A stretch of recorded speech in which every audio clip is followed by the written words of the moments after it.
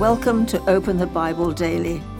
Today's reflection is how it is possible for you to have peace. 2 Thessalonians chapter 3 verse 16 says, "May the Lord of peace himself give you peace at all times in every way." Question: how is it possible to have peace at all times in every way?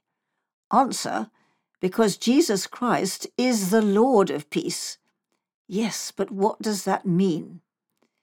It means Christ has peace. That is why he was able to say to his disciples, "My peace I give to you."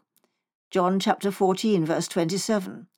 Jesus Christ has peace in himself, and that is why he is able to give it to you. It means Christ makes peace. This is why he came into the world. He came to make peace between God and us. That's why angels said, "Peace to men," when they announced Jesus' birth. This is why he was born. How has he made this peace?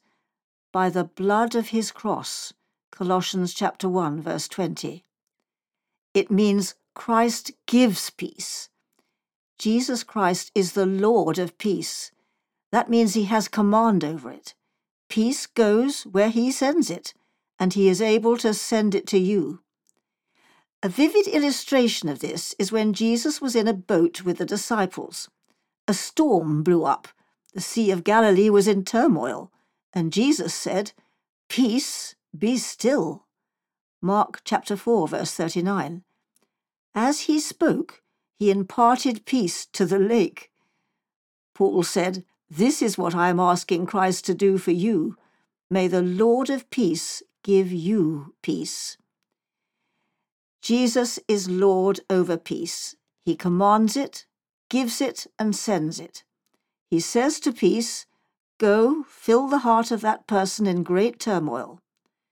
Notice this is something Christ does himself. May the Lord of peace himself give you peace. This is a direct ministry of Christ to your soul.